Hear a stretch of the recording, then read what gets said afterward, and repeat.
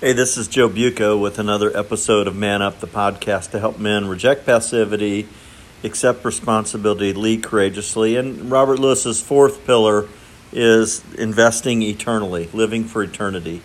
I haven't mentioned that fourth pillar much, but Robert Lewis and his Authentic Manhood series and different things he had written and videos that he's done really talks about this concept of investing eternally. And I want to talk about this a little bit today because I think it's really a critical mindset. And I think there are a lot of ways, I'll share a few that I can think of ways to invest eternally. Actually, a number of years ago, probably early in my Christian life, I heard someone say that there are only three things that last forever: God, His Word, and the souls of men and women. I think that's a pretty good summary of if I'm investing in a relationship with God and growing and thriving in that relationship. And I've talked a lot about that in these podcasts. I think that's a really critical thing in growing in my understanding and appreciation. This morning, I started a new series that a client mentioned to me that Francis Chan has on the YouVersion on the Gospel of Mark. Like, it's crazy good, guys. I mean, I just think it's the first one. He starts off like literally standing in the Jordan River, talking about in Mark 1 where Jesus was baptized by John the Baptist, and then he comes up out of the water and the Holy Spirit descends on him like a dove, and the Father says, "This is my Son in whom I'm well pleased." Like, and Francis Chan, just in the way that he can, like, it's beyond enthusiastic, but it's passion that you see in him about, God sent His Son, and being fascinated with the glory of God and fascinated with being able that we are declarers of His truth, of His righteousness, of His glory. And so, again, this idea of investing eternally, living our lives for eternity, knowing God and growing in a relationship with God and thriving in that relationship, so absolutely foundational in investing for eternity. If you're not doing that, if I'm not doing that, really, it's very difficult to live out with an eternal perspective. The second thing that lasts forever is the Word of God. The flowers fade, but the grasses fade and the flowers fade, but the Word of God abides forever. And the fact that God's Word is eternal. So I think part of even connecting with God, it's critical that we spend time in the Word. I've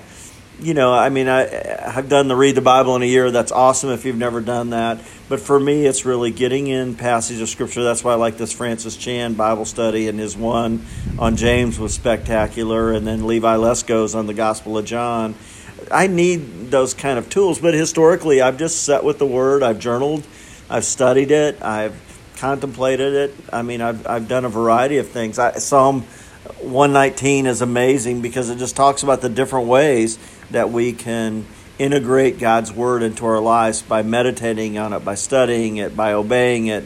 And again, the psalmist it's an acrostic of the Hebrew alphabet. And one of the things I did a long time ago, Emily and I did actually when we came on staff with Campus Crusade, is we went to a class. A guy named Sweet Anderson taught the class. I think Sweet has gone to be with the Lord, but maybe not. But he taught this. A big part of this class was getting in Psalm 119 and studying these different sections of that psalm and what does God's Word accomplish? How can I absorb it? And what type of attitude should I have toward the Word? And just those three questions, and walking through, daily, doing a section of, again, this acrostic of the Hebrew alphabet with like 3, 4, 5, 6 verses in each section, and kind of asking those three questions. How can I absorb the Word? What does it accomplish? And what type of attitude should I have? Again, that was life-changing. But seeing the importance of the Scriptures and really asking God to speak and listen to Him through His Word. I know I think it's been a fairly controversial thing. The Blessing, the video series that's out about the life of Christ and the disciples. People have different attitudes about it, but it's really helped me just kind of come to see kind of a color commentary. It's not like a exact representation of the Word, because they really do. The writers and the producers of this really have taken some liberties. But if you look at it that way, hey, this is this is what these men and women could have been like, and this is kind of the personal side of what their lives could have looked like. I think Dallas Jenkins is the guy that is the producer, and I don't even know what all those terms are, but it's really been good for me. It's inspired me, and I think it's a great series, actually, for people that have never read the Bible, to kind of get a taste of what these personalities and events were in the life and the followers of Christ. The last thing is the souls of men and women, and just investing in people, not just kind of evangelistically, like sharing the gospel with others, but living the gospel with others, embodying the gospel in your relationships. And it's not that every relationship needs to be constantly addressing spiritual issues, but I'm really excited today. I'm actually in Dallas, Texas for the weekend, and my good friend Greg Hayes, who I've known him, he was a student at KU when we were there. Gosh, close to 40 years ago I met Greg, maybe 35 to 40 years ago, and he's coming down to pick me up for lunch, and just can't wait to spend a couple hours with Greg and just hear and see what God's doing in his life. He and his lovely wife Rochelle and their two children, Jennifer and Drew. Jennifer actually moved to Atlanta, went to grad school where I went to grad school. She's now a counselor, expecting their first baby. So I'm kind of excited just to hear more about his family. But again, investing in those relationships. I discipled Greg, 35 years ago.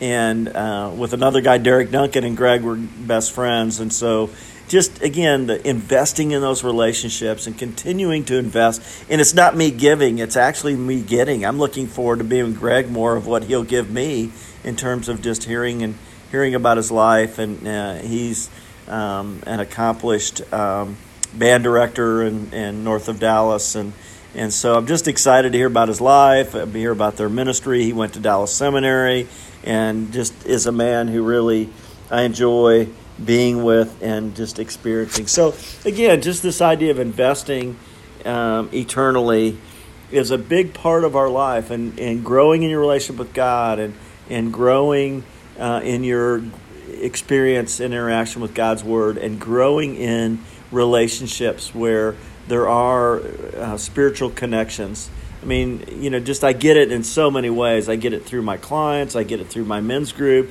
I get it through my friendships. I get it through Emily and my marriage. I get it through being with my family. There's so many ways. And actually, one of the greatest privileges for me is investing in my grandkids. And if you haven't listened to any of the podcast of Hot Tub Conversations with my grandson Chase Boswell, it's spectacular. It's just so fun to do. And we're not necessarily always talking about deep spiritual things. Matter of fact, that's not necessarily my intention, but we just investing in that relationship that I know will produce incredible dividends in Chase's life. And again, not just what I can give him, but what he can give me. Anyway, those are my thoughts for today. Hope you have a great, great day.